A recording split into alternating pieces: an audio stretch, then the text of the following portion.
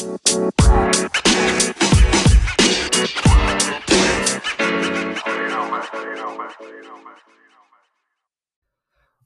back to another episode of the History Essay. I hope everyone has had a good week so far. So, with everything going on in the country, all the political movements, all of that stuff, I sort of got to thinking about it all. I had like a very deep philosophical moment, and I sort of thought as to why I started this podcast. And in the first episode, I spoke about how history is cyclical. History tends to repeat itself. My first episode, I sort of spoke about how similar today's society is and the parallels between today's society and the society of Spain during the Spanish Civil War. How there were parallels between the political climate of the 2020 election today here in the US and the divisiveness of today, and how similar it was to what Spain was going through at that time. And today, after much thought, I want to talk more in depth about another seemingly interesting parallel. The Cultural Revolution of the 1960s in the People's Republic of China and the it's hard to pinpoint exactly what it is, but the woke culture slash the cancel culture, the stuff that's very prevalent nowadays. I sort of, the more I thought about it, there's a lot of parallels between these two things going on. What happened in China during the Cultural Revolution and what took place, or what is taking place, excuse me, with regards to our whole political situation, our whole social justice movement, all of that. There's a lot of interesting parallels. So, I'll go over what the Cultural Revolution is first, because I know for a fact a lot of you don't know what that is, or some of you do, but a lot of you may not know what I am talking about. So I'll go over it first, give you a bit of context, and then we'll sort of dive into our, and what I mean by ours here in the United States, our whole thing with woke culture slash cancel culture. We'll sort of analyze the similarities between the two as well as the differences between the two and how they sometimes maybe overlap. Now, it's important to note, and the reason I'm saying this one part here is because there's a lot of reasons why many people would like to slander the social justice movements of today. And speaking about the Cultural Revolution, I know there are a lot of right-wing supporters who would like to call all of the social justice movements that are happening here in the United States, they kind of want to say that it's our cultural revolution, and they like to slander it and drag it through the ground, all of these valid efforts. That's not the objective of this episode. I am not against any of these social justice movements. I very much agree with a lot of the efforts at reform with regards to many different aspects of our society which need fixing. I agree with a lot of those efforts and I support a lot of those efforts. So again, I just want to point out that this episode is going to be objective. I'm not going to take one side and say, yes, all of these social justice movements are part of this American cultural revolution. Absolutely not. I don't take that position at all.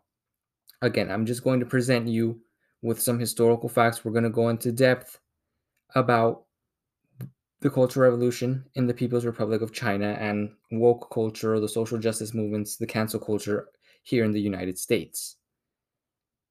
We're going to answer the question that those right wing supporters like to ask a lot is, are we here in the United States of America, are we in the middle of our own cultural revolution?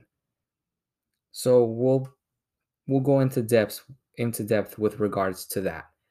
I just wanted to put that out there. I'm not trying to slander what's going on. I very much support what is going on. But anyways, let's dive into it. So what's the Cultural Revolution? For those of you who don't know, the Cultural Revolution was a series of socio-political movements led by, or fueled more or less, by Mao Zedong, the head of the Communist Party in China at the time. He's also the one who was very much the symbol of revolution in China. He was the face of it all. China, the way it is now, owes everything to Mao. That rhymed. That was unintentional, but Mao was an important figure at this time.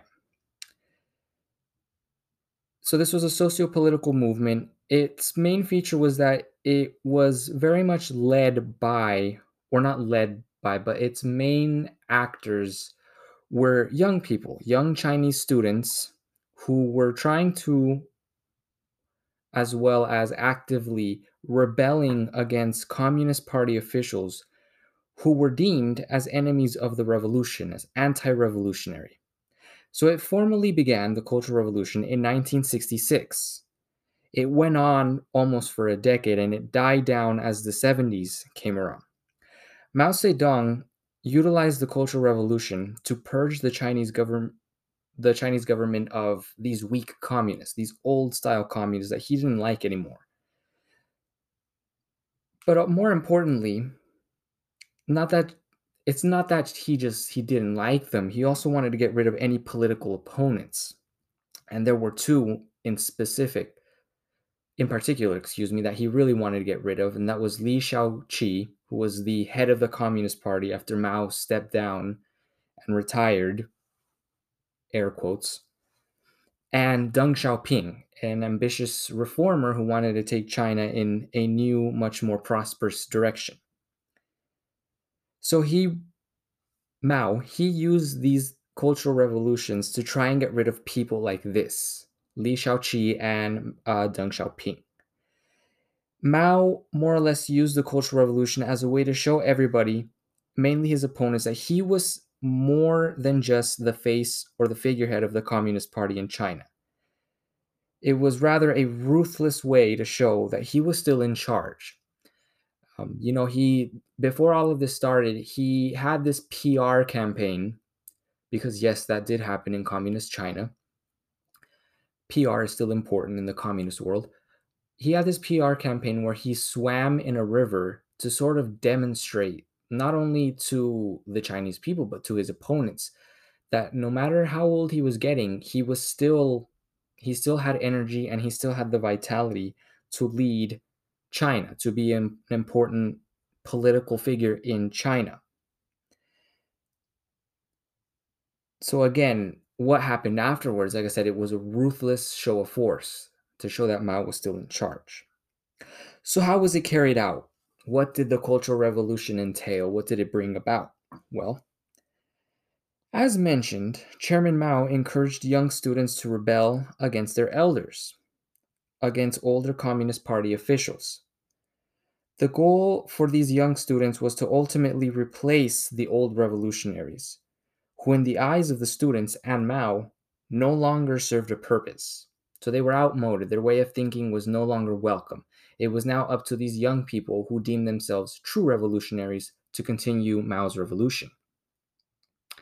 As a result, in their struggle against the Communist Party officials, the older Communist Party officials, that is, young students expanded their struggle to not only include these officials, but also to include their parents, their teachers, professors, shopkeepers, etc.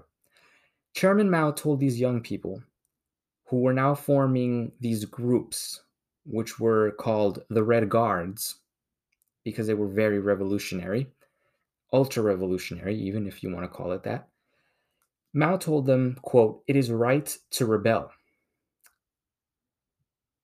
Everything that they are doing, everything that they are struggling against, everything that comes as a result of their revolution, of their uprising, is right and is justified." As a result, the country was thrown into a full-blown chaotic turmoil, whatever word you can use. It just became almost a full-blown civil war, if you will, except a civil war that featured the young versus the old. It featured the Red Guards going all over China, carrying out revolution in the name of Chairman Mao. They would walk, because China is such an expansive country, Red Guards from the more sparsely populated parts of the country, they would walk from the countryside all the way to Beijing on foot to sort of preach revolution, to sort of walk in the footsteps of Mao, because Mao had, during World War II, quick little side note, during World War II, Mao had led the communists when what is called the Long March, the communist forces at the time when they were fighting the Japanese. He had led them in the Long March. Thousands of people died, but those that remained, remember that whole experience. And it's kind of interesting, if you're religious, it's similar almost to, a religious pilgrimage of sorts. That's what these Red Guards were doing. They were doing a communist pilgrimage in order to emulate their leader, Chairman Mao.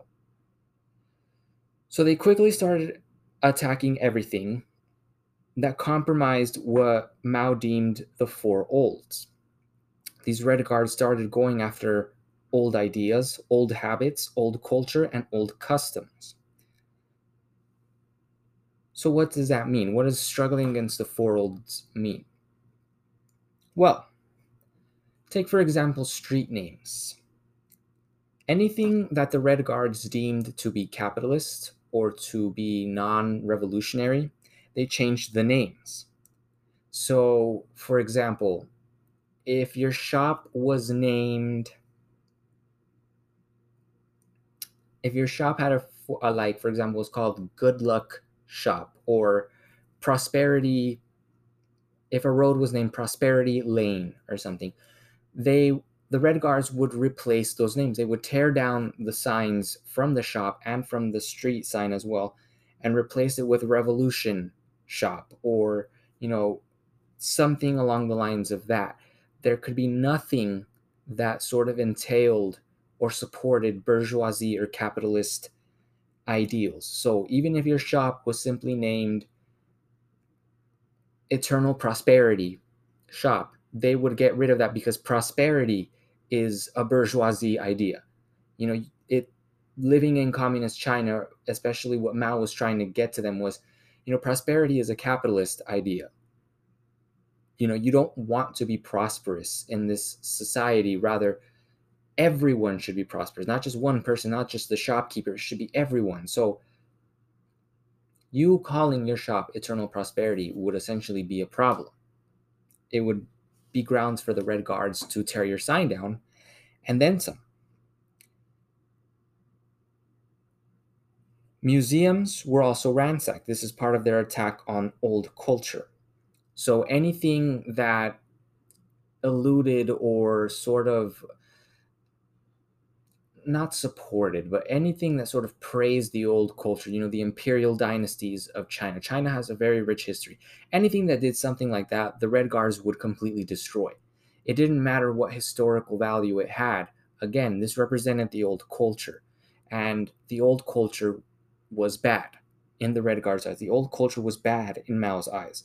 So destroying priceless artifacts, destroying imperial remnants of the imperial dynasties, this was important to do because you needed to get rid of that old culture with regards to, the revolution, because the revolution was more important.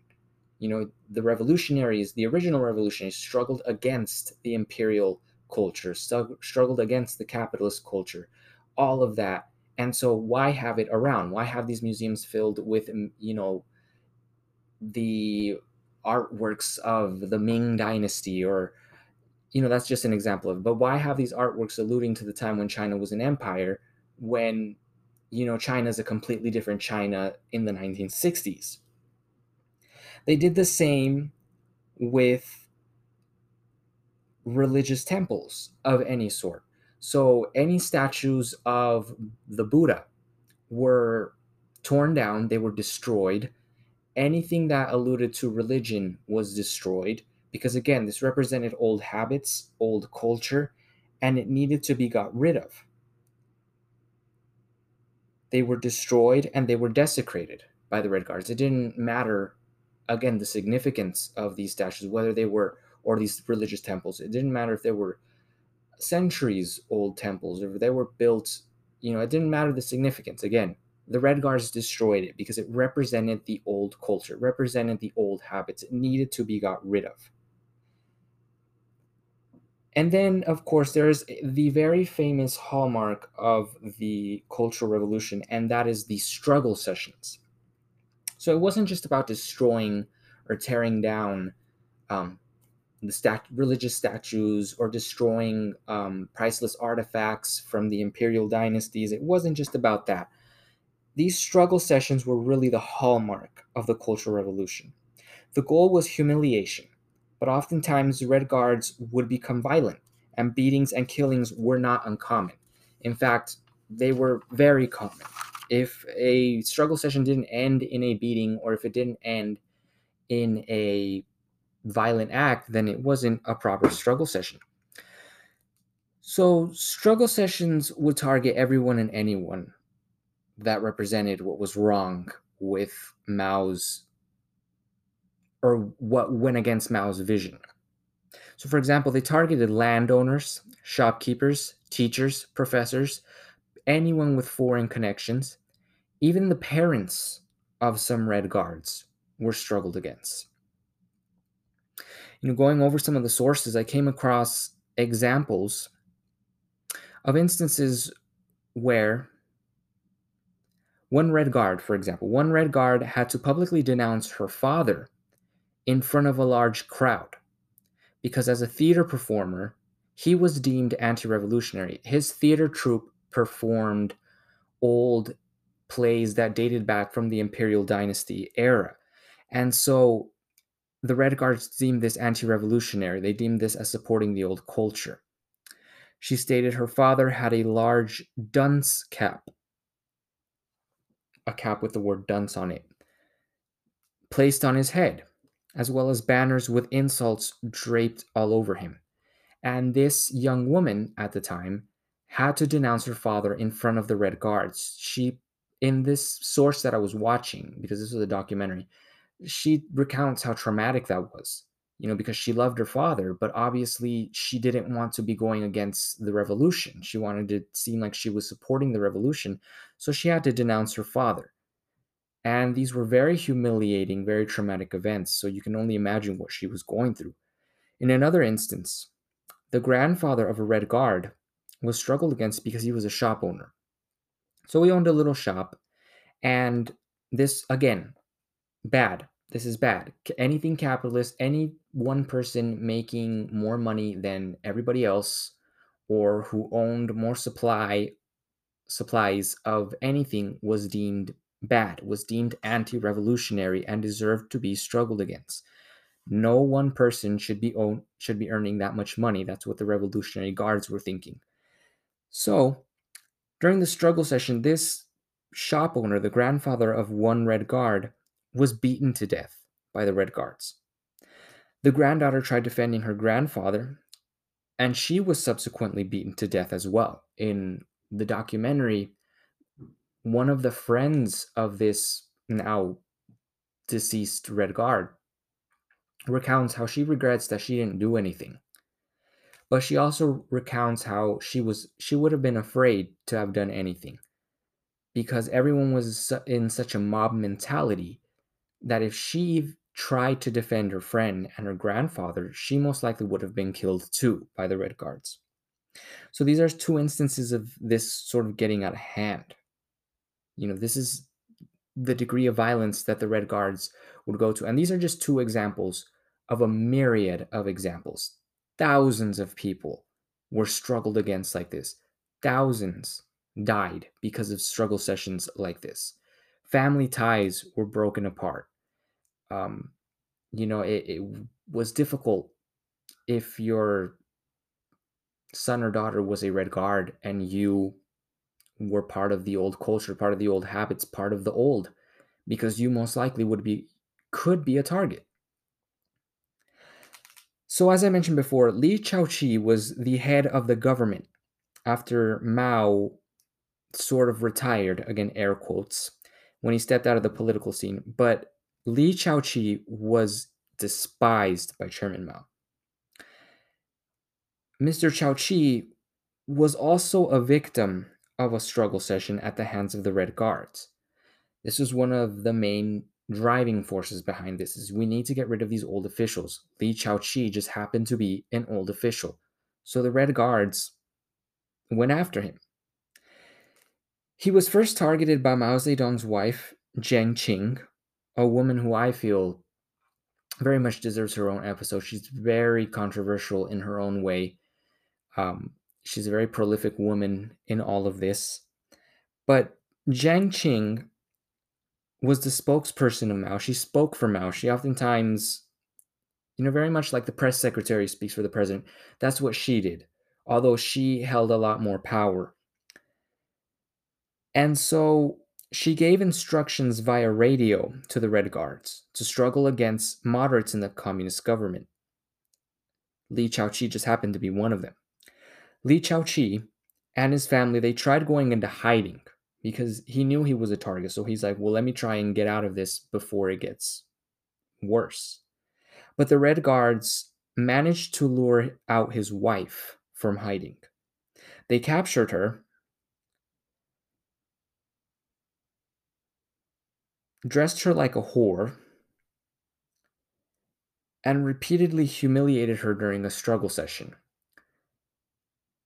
So they dressed her up in such a way to sort of represent what it is they were struggling against, what it is they despise. So they put, I remember seeing the pictures in the documentary, they put like a big hat on her, sunglasses, they put a scarf around her to sort of, again, she was supposed to represent a whore, a capitalist whore. And so they dressed her like that and they had a struggle session against her with a huge crowd of young people hurling insults at her, yelling at her. Just it, seeing the documentary, if you have seen this image, you can only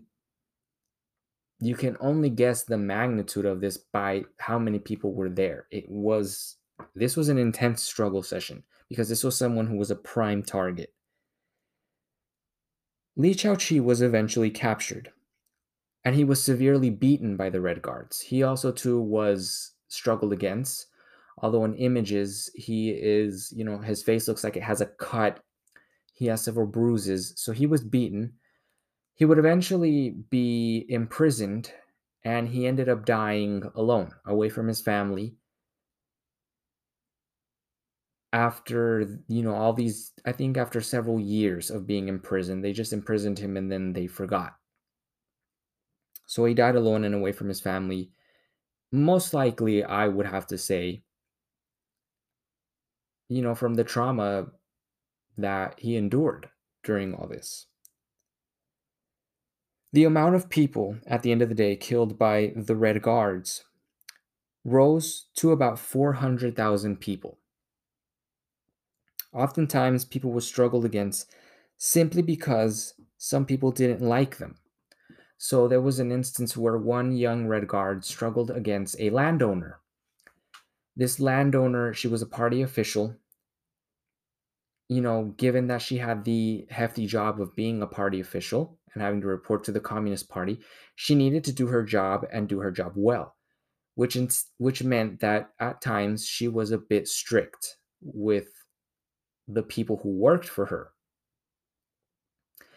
And so this young Red Guard struggled against her simply because he didn't like her. She was very revolutionary. She was a devoted communist. She was a devoted supporter of Mao Zedong. But this young Red Guard convinced everybody, well, I'm going to struggle against this woman because she mistreated me when I worked for her. There's several instances of this happening. If you didn't like the person, you struggled against them. Teachers were also prime suspects of this too. Not only because they were deemed defenders of the old culture, old habits. Again, you might have a grudge against your teacher. As a young Red Guard, this is your perfect opportunity to call them out for their anti-revolutionary behavior. But by 1967, the Cultural Revolution began to slowly disintegrate into chaos. Mao sort of released the genie from the bottle, metaphorically speaking, and he couldn't lure it back in. The Red Guards, who were never a monolithic movement, they were never a single unified group, as is stated in one of the documentaries. They started fighting against each other. So factionalism started happening. Moderate Red Guards started fighting against much more extremist Red Guards. so on and so forth. Every sort of faction you could imagine, they started fighting over each other. Even those groups that weren't accepted into the Red Guards, because Red Guards were sort of an elite group. Well, not elite, excuse me. They were sort of an exclusive group. There we go. That's the better word. They were sort of an exclusive group. Red Guards were, part of the Communist Party. They were part of the system, if we want to claim it in a way. And so this other group who weren't able to be in the Red Guards, called themselves simply the rebels. They started fighting against the Red Guards. So these different factions, they started fighting over ideology, over power, and even over territory. Sort of the way, gangs, street gangs here in the United States or in parts of the world fight for territory. They started to do the same thing all throughout China. These students, whether they were Red Guards or the rebels, fought for Mao's favor. Mao ended up favoring the rebels. Even though he had initially supported the Red Guards, he liked the rebels because the rebels were just that much more revolutionary. And so, what did this cause? Well, this caused vicious fighting amongst these two groups. How vicious, you may ask? Well, both of these groups often stole weapons from the army safe houses, armories, you name it. They stole them and they would start fighting each other out in the open. As I mentioned earlier, it devolved into a full blown civil war between these two groups, between the rebels and the Red Guards. Many people died. Many young people died. Many innocent people died who were caught in the crossfire. Mao eventually sobered up from the high of being in the center or being like the main theme of the Cultural Revolution. He sobered up and he soon realized that the violence he unleashed with regards to the Cultural Revolution, it was getting out of hand. So by 1968, Mao said, okay, enough is enough. And he ordered the Red Guards and the rebels to disband. He turned on them and he unleashed the army, the People's Liberation Army, to rein them in. Because he had had enough as well. Some of the objectives of the Cultural Revolution had been reached. Li Chaoqi was gone out of the picture. Deng Xiaoping had also been arrested, I believe, or he had been pressured to go into exile into a remote part of China. All of his enemies were too afraid to go against Mao, so the Cultural Revolution more or less achieved what it needed to do with regards to Mao. So they were ordered to disband. The army pretty soon, viciously and with a hard hand, started to put them back into line. It started to arrest Red Guards, rebels, and essentially say, "You're done. It's time for you to sit down." They benched them. Sports terminology. They benched them and said, "All right, you're done. You're out of the game." So pretty soon, conformity was the name of the game. These Red Guards and these rebels, Mao was their world. Mao was who they obeyed. Mao was their god. And so if Mao said stop, you stop. And so this conformity started to rule people's lives, these students' lives more and more as they returned home. What Mao said, you did. And so if Mao said stop the Cultural Revolution, you stopped the Cultural Revolution. And so after about almost a decade, the Cultural Revolution stopped. I know I kind of said that by 1968 it started to fade away. It's still, again, China is a vast country. There's millions, at this time, millions upon millions, hundreds of millions of people living in China. So it's just because you say stop, you snap your fingers and you say stop, doesn't necessarily mean people are going to stop right away. It still took a while to bring this to a pause and to let everything go back to some sort of normality. So that's why it's close to a decade that all of this took place. So, with regards to woke culture or cancel culture, let me just explain really quick why I'm putting the two or I'm grouping the two together. It is my opinion, well, at least from what I've analyzed, that whenever woke culture is mentioned or it makes itself present, cancel culture is not far behind. So we're all pretty familiar or we have heard about woke culture. It's defined as being, quote, aware of and a proponent of social justice issues and racial justice issues. So, normally that's what it entails. When someone says they're woke, they are well versed when it comes to social justice issues or anything pertaining to racial justice. For example, with everything that is going on with regards to police brutality and the lives lost to it, woke culture and those who participate in it seek to educate the masses on the root causes of these unfortunate events as a way to explain how systemic racism or discriminatory policies, etc., lead to these sort of things.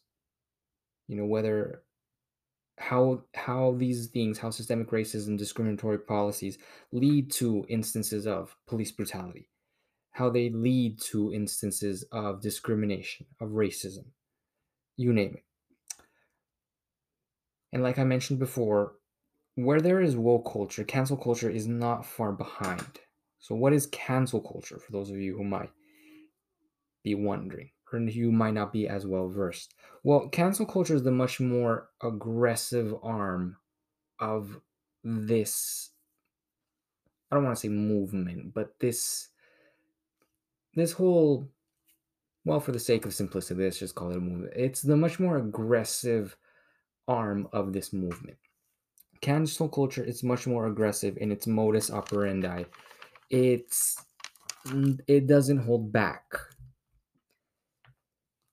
Cancel culture gives the average person a sense of power because cancel culture, what it intends to do is it gives the average person a means of holding someone else who has committed some sort of violation or some sort of offense, whatever, any sort of thing that is deemed bad. Cancel culture gives the average person a sense of holding that person who has committed the violation accountable. When one has been targeted for being canceled, it is normally because they have either consciously or by some mistake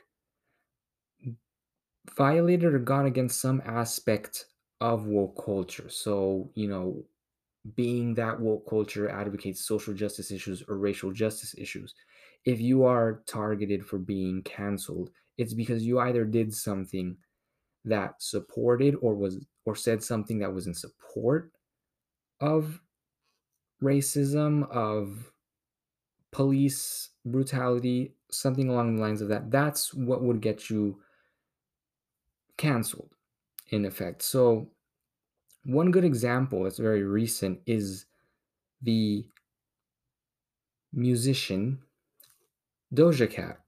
Now, we're all very familiar with her. I'm not going to go in depth as to who she is or whatever. If you if you've heard that song Moo, or if you've gone on the internet, you know who she is. You know who Doja Cat is. Recently, she was canceled by, I want to say, the internet, the collective that is the internet. She was canceled because she supposedly frequented a chat room, Tiny Chat, which has sort of gained a reputation as being a place where incels, those men who are described as involuntary celibate, who have been the protagonists of some deadly shootings, and white supremacists. Tiny Chat is where both of these types of people tend to congregate. She was rumored to have laughed at racially insensitive jokes. She was also accused of, being ignorant, of making statements which more or less went against what people are fighting for now, or it was a very murky situation. It was very hard to understand why it is this person would be canceled, given that she herself is African American, she herself is black, so she had no reason, more or less, to even say or laugh at insensitive jokes or anything like that. You know, when you analyzed it, when you analyze the situation, it was one of those things where I think the internet just reached a little bit too far, or they read in between the lines, and unfortunately, they read something that wasn't there. But she isn't the only example of people who have been canceled. She defended herself, said that, there were no white supremacists on the chat. There was another African American individual on the chat as well in this chat room. And so she said, I don't hang around these type of people that you all think I do, so I don't know why I'm being canceled. She said something along the lines of that, but she wasn't the only one. Various YouTube influencers have been canceled for various reasons. Most times it's racially insensitive comments that they have made in the past, or racially insensitive videos that sort of come back to haunt them. I won't go into depth with regards to who has been canceled or not. All you have to do is just log on to YouTube, type in the word drama, and I'm pretty sure you'll find like some virtual encyclopedia of YouTube influencers who have been canceled. But one that really comes to mind is PewDiePie. So he was canceled. He's been canceled numerous times, but he was canceled a few years back due to uh, a racial slur he uttered. So he was racially insensitive, essentially. He uttered a racial slur on a live stream. It got out. News media outlets started to report on this, and they essentially painted this narrative of this guy, PewDiePie, as being a terrible guy, as being a racist, which he's not. He's defended himself several times, and, having been a fan of this guy for quite a while, I'm a bit biased towards him because he's not the type to be racist, and he's defended himself many a times and sort of very eloquently pointed out instances where he felt the media has been wrong against him, and how the media sort of exaggerated and took him out of context. But anyways, he's been canceled numerous times, and this caused him to lose some sponsors, and it even caused him to lose a deal with Disney worth a lot of money, supposedly. But I digress. If a celebrity or well-known figure, anyone in the public eye, is revealed to be a Trump supporter, for example, this is also grounds to be canceled. There's no solid parameters. There's no guidelines as to what deems a person, or sort of what there's how can I put this? There's no qualifying requirements or prerequisites that you can point to and say, okay, well, if the person has fulfilled A through Z, then they deserve to be automatically canceled. There's no such thing like that. There's no formal process to it. It can take various forms. Sometimes it's passive, where people just will make comments with regards to the person being canceled and said, oh, well, this person's done. It can be hashtags, innocent stuff like that. Although other times it can be more aggressive. It can be a lot more, just head on collision aggressive sort of thing. This has to do more with the severity of the violation or the severity of the offense, the act that they committed. So the more harsh the offense is, the more hard hitting the canceling, the punishment is. Now, it gets to the point where some of these activists, some of these people who utilize the weapon that is cancel culture will even find out where an offender, someone like I mentioned previously, those people who are deemed ripe for canceling, they'll find out where this person works, and they will even organize protests at their work site, at their job. So, one that comes to mind is that lawyer from New York. If you remember a couple years back, there was a lawyer from New York who went to a restaurant and said, he threatened to deport a worker who was, I guess, making a sandwich for him or something, and he got a little frustrated. Anyways, people showed up to his place of work and they organized protests. Like, you can look this up on YouTube. I forget what the lawyer's name is specifically, but this is an example of how far sometimes these people will be willing to take it to make sure that the person who is being canceled or being targeted because of their offense, this is how far these people will go to shame that person. So, depending on the grievances, the severity of the actions will vary. The severity of the action taken by the protesters, by activists, it will vary. There's also a degree of humiliation that comes along with this.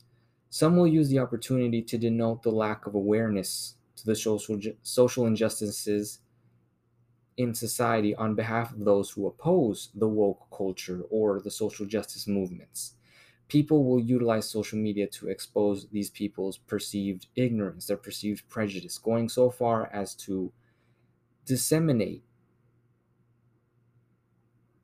propaganda about this person, disseminate posts mocking the person.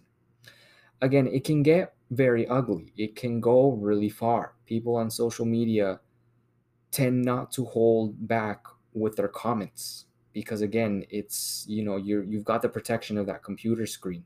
You're never physically meeting the person you're going to cancel, so it's like, hey, I'm not going to hold back with what I think about you and why you should be canceled. They humiliate at will. And the people doing the canceling, they see no wrong with this. They see no wrong with what they are doing because in their eyes, the person being canceled or singled out brought this on themselves for holding misguided, prejudiced, discriminatory, whatever, for holding these beliefs. And so in their head, whatever happens is completely justified.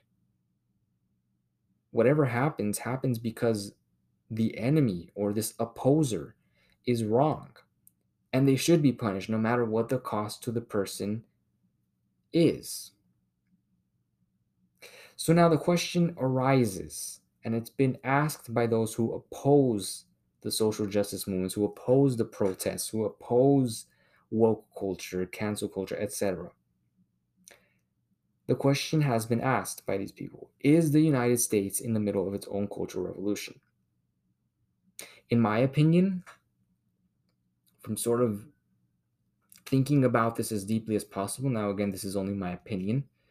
This is all playing out before our eyes in the present. History is happening before our eyes, so it's too early to say that this is the American Cultural Revolution. But in my opinion, no.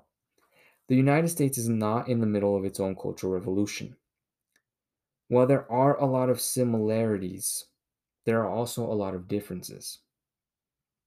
So let's look at the rationale behind the Cultural Revolution. So, what was the reason behind the Cultural Revolution? Well, the Cultural Revolution was the brainchild of a politically weakening Mao Zedong. I had made references to this previously. Mao Zedong, by the mid 1960s, had retired, air quotes, there it is again. He had retired from the political scene. He had sort of retreated from it, but he also still sort of kept up with it. And as he heard people like Li Chaoqi and Deng Xiaoping talk about reforming China, talk about this communist country establishing ties with Japan, the country who had several decades prior invaded it, establishing ties with the West, with Europe, establishing ties with these capitalist countries. Mao saw all of this as an affront to the communist revolution. He saw this as an affront on his grip on power. Remember, he's the face of the revolution. He's the one who made China communist.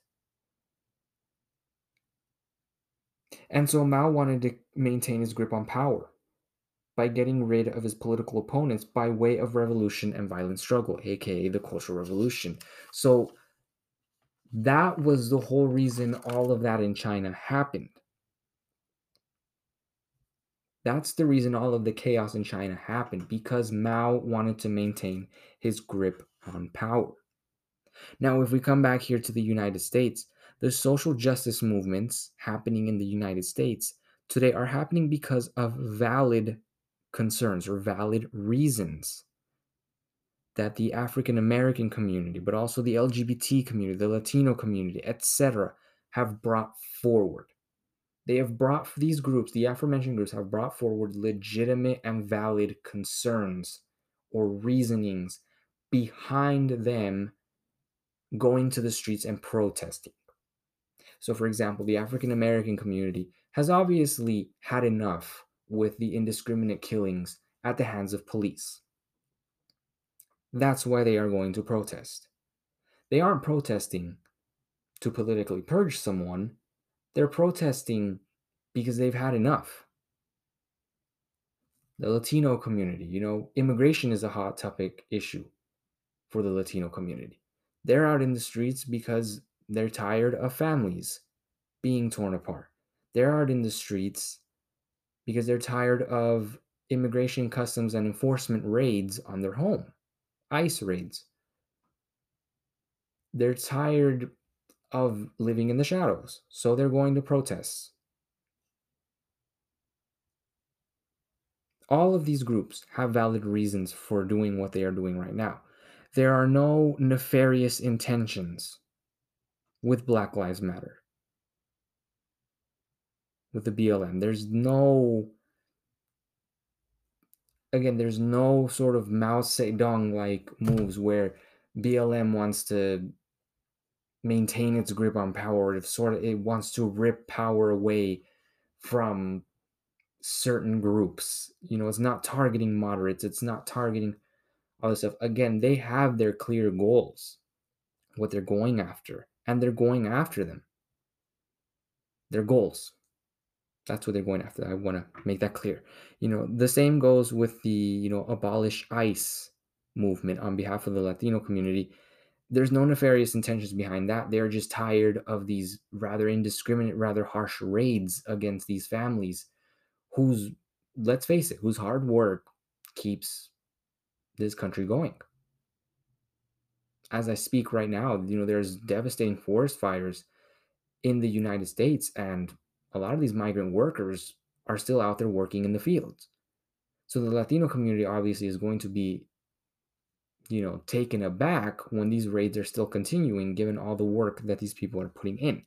There's various legitimate motives behind these movements, and there are no ulterior motives or ulterior plots behind these moves.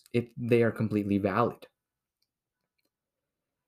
At least in my honest opinion, what the movements previously mentioned are seeking to address are grievances that derive from years of injustices, years of stuff being ignored. That's why all these people are out in the streets and are not holding back.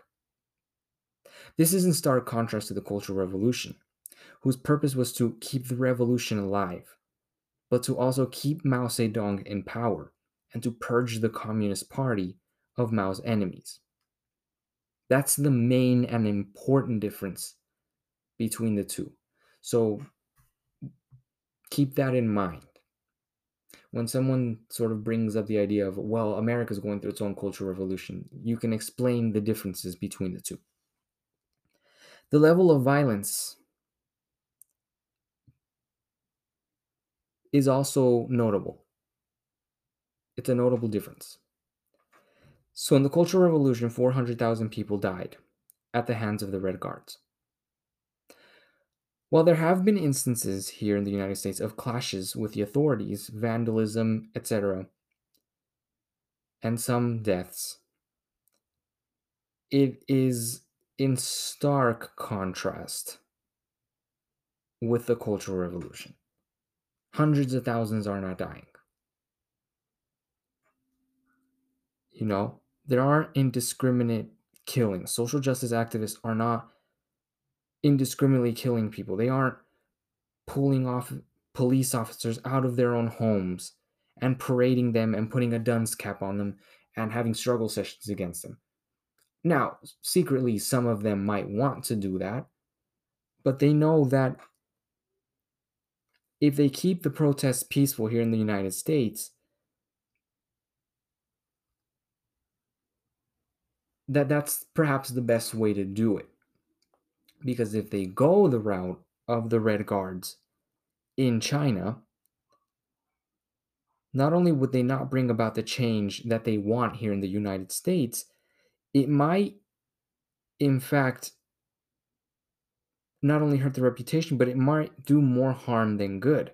It might bring about a much more harsh response from those who are against the social justice movement. So they're very aware of that. That's another difference that should be taken into account is the degree of violence that is used nowadays and the degree of violence used in the Cultural Revolution. The Cultural Revolution makes what's going on here in the United States seem very peaceful, which it is. There's yes, there's been vandalism, there's been some instances of people unfortunately losing their lives, but it was because, for example, in Wisconsin, in Kenosha, it was because that guy brought an assault weapon to a protest and he shot someone. He says it was in self-defense against these social justice activists, but anyway, well, again, I need to be objective and impartial. But moving on, there are similarities between the two, and I'm not ignoring that. There are similarities between the Cultural Revolution and the social justice movements happening here in the United States, particularly the struggles against the four olds. I would say that's one similarity to today. Because we see that nowadays. While it isn't the primary motive of the social justice movements, it is a target. It is something they are looking at. These social justice activists are looking at. So anything that represents an old way of thinking is actively challenged. Take, for example, the Confederate statues. The Confederate statues would very much be representative of the old culture of the South. And so, just like in the Cultural Revolution, you desecrate those statues, you tear them down, you replace them. The names of high schools, I'm pretty sure in the South there's a lot of Robert E. Lee high schools. There's a university whose mascot was the Rebels. There's a team in, Washington, the Washington Redskins. Kind of stumbled there, but all of these names, all of these remnants of the old culture of the South, or this old culture of being racist towards the Native Americans, is targeted by activists. They want to replace it because it represents an old discriminatory way of thinking, an old culture which was very dangerous or is very dangerous and which shouldn't be celebrated. So it is actively targeted. Another example is off the top of my head, religion. Religious statues, more specifically here in California, there is a campaign or a sort of sub movement against statues of Father Junipero Serra, the very controversial Catholic priest who, in the early days of, well, not the early days, but during the Spanish colonial era here in what is today California, in the United States, who evangelized the population of Native Americans here in this region of the United States of America, but whose tactics were quite harsh, whose methods were very, very, I'm not even gonna beat around the bush when it comes to this. He tortured people. There was torture at his hands, there was suffering, there was rape, there was all sorts of things on his watch that occurred. So there's a lot of statues of him here. There's a lot of reference to Junipero Serra. And so the activists target these statues and they tear them down, or they deface them, they vandalize them the same way that the Red Guards vandalized and defaced statues of the Buddha, statues of any other religious figure, any sort of religious temple. The same, there's that similarity is there. The attack on the old culture happened in the Cultural Revolution in China. The attacks on the old culture, the old ways of thinking, is happening now. And that has sort of alienated some people who supported these social justice movements initially, who were religious, but who now see the attacks on their temples and say, maybe we should step away. That's just an observation I've made. So the similarities here are not hard to miss. Old culture, the old status quo, was attacked by the Red Guards in China and is currently under scrutiny here in the US nowadays. Whether or not this is a good thing depends on where you fall on the political spectrum. So it depends heavily on how you view Junipero Serra, how you view the Confederate statues. Most people will have a varying opinion with regards to this, although a majority of people outside of the South, at least, which is the rest of the United States, might look at Confederate statues and agree that they should come down. People in the South might have the opposite opinion. Same goes for the statues of Father Junipero Serra, for depictions of Jesus Christ with fair skin. That represents, for a lot of people, for a lot of groups, that represents the old culture and needs to be got rid of. And so they'll go after it. But again, it depends on where you fall on the spectrum of how religious you are, how religious you're not, how political you are, how political you're not. The idea or rationale behind this is then and now that the older generations, they can't be counted on anymore.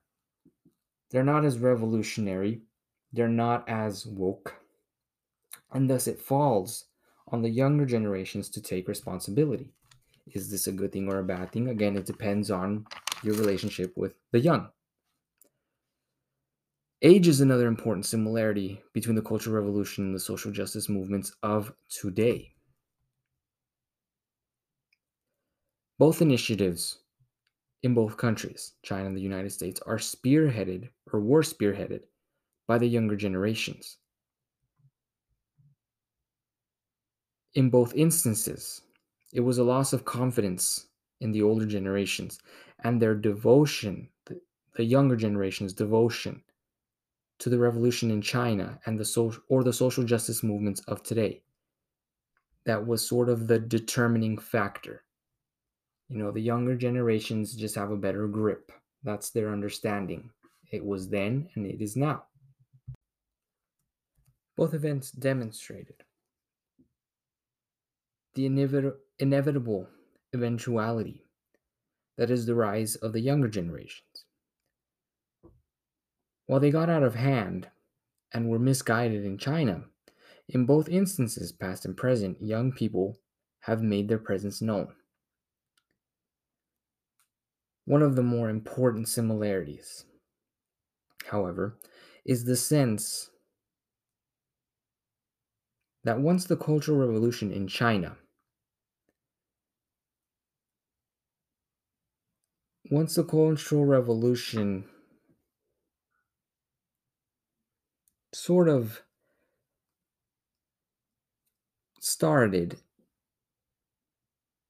it was soon realized that it was going to be incredibly difficult to bring it to an end.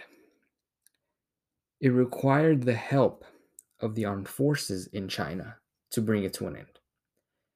Now, coming back here to the United States, the social justice movements of today are likewise not going to conclude easily or anytime soon.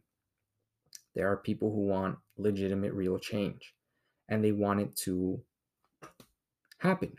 So they're not going to give up their struggle anytime soon.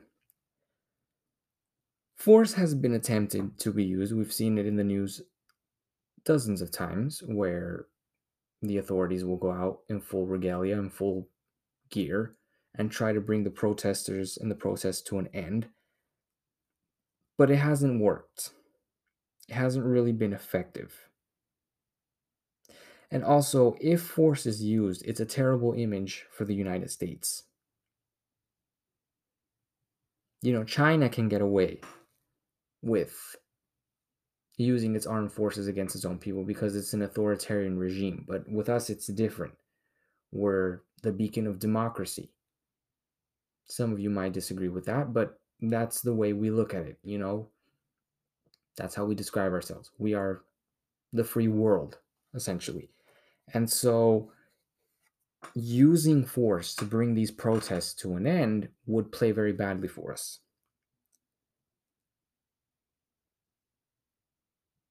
The beacon of democracy that is the United States, it can't get away with using the same tactics that China did. So it would play very badly for us on the international stage in terms of public opinion. So we have yet to see how our modern movements will end. But without a doubt, it won't be a smooth conclusion. Things will change. Lots of things will change. Those protesting today won't allow the status quo to remain in place because the status quo hasn't worked for a lot of people here in this country. They have made that very clear. Those protesting have made that very clear. The status quo hasn't been fair to a lot of people, and so they're going to continue to protest. This is history in action. So, like I said, we have yet to see how this is going to effectively play out. But we'll just have to wait and see and hope for the best and hope that true change actually does happen. So, covering this topic, it was very interesting to do so.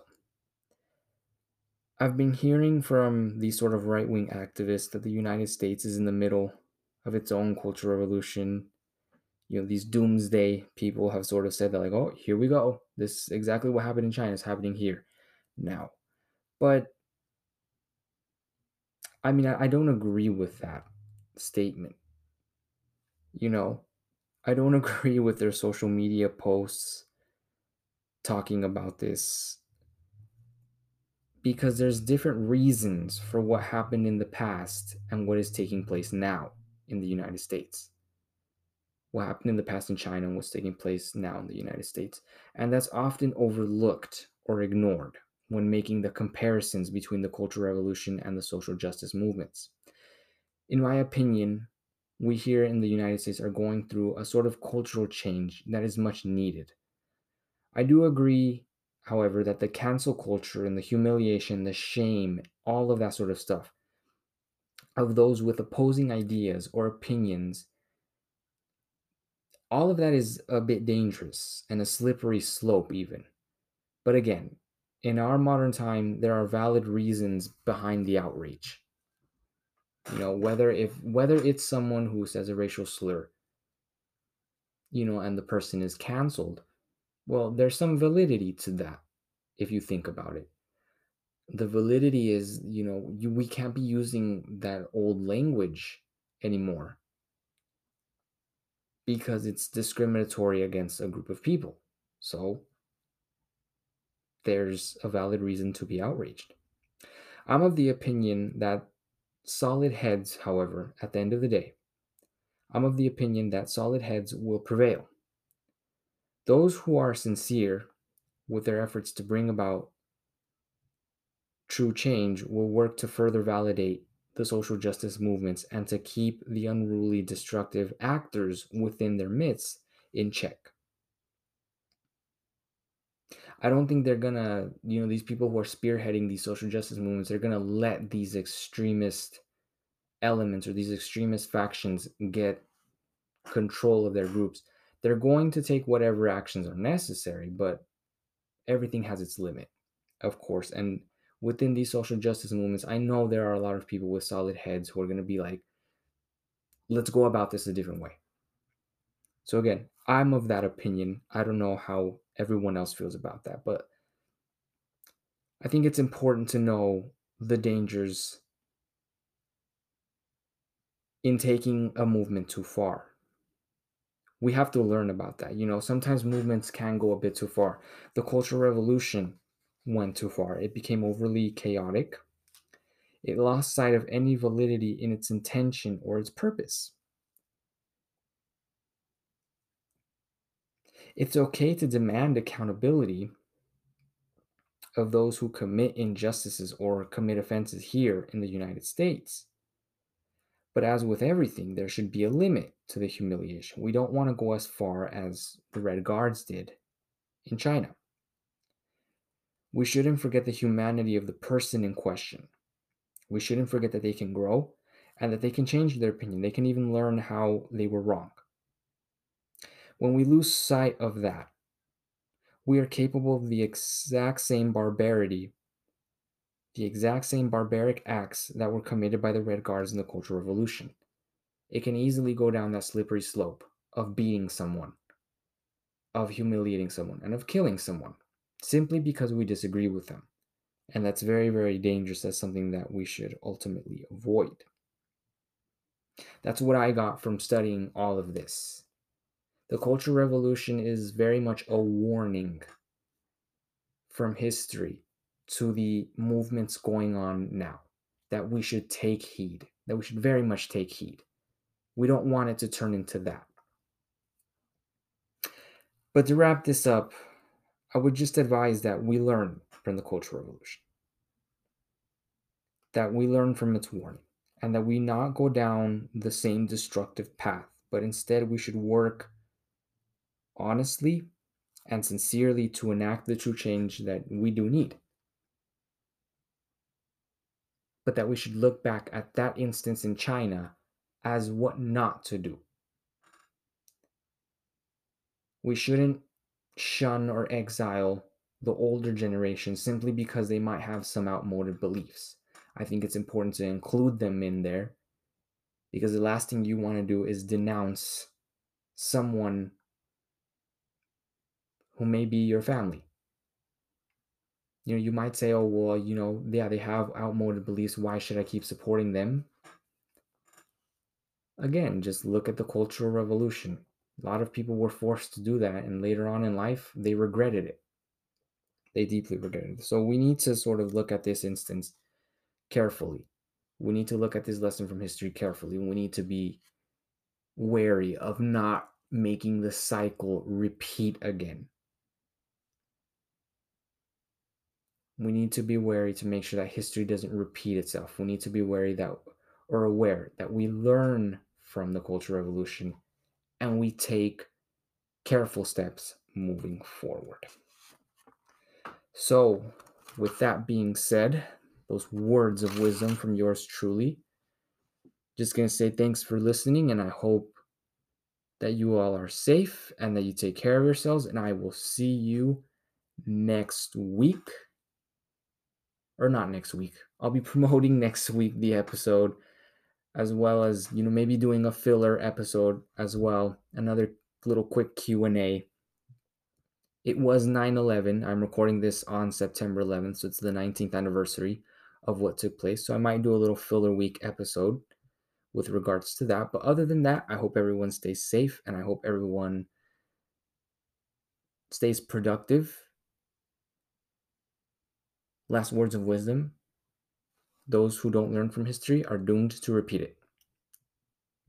Stay safe, everyone.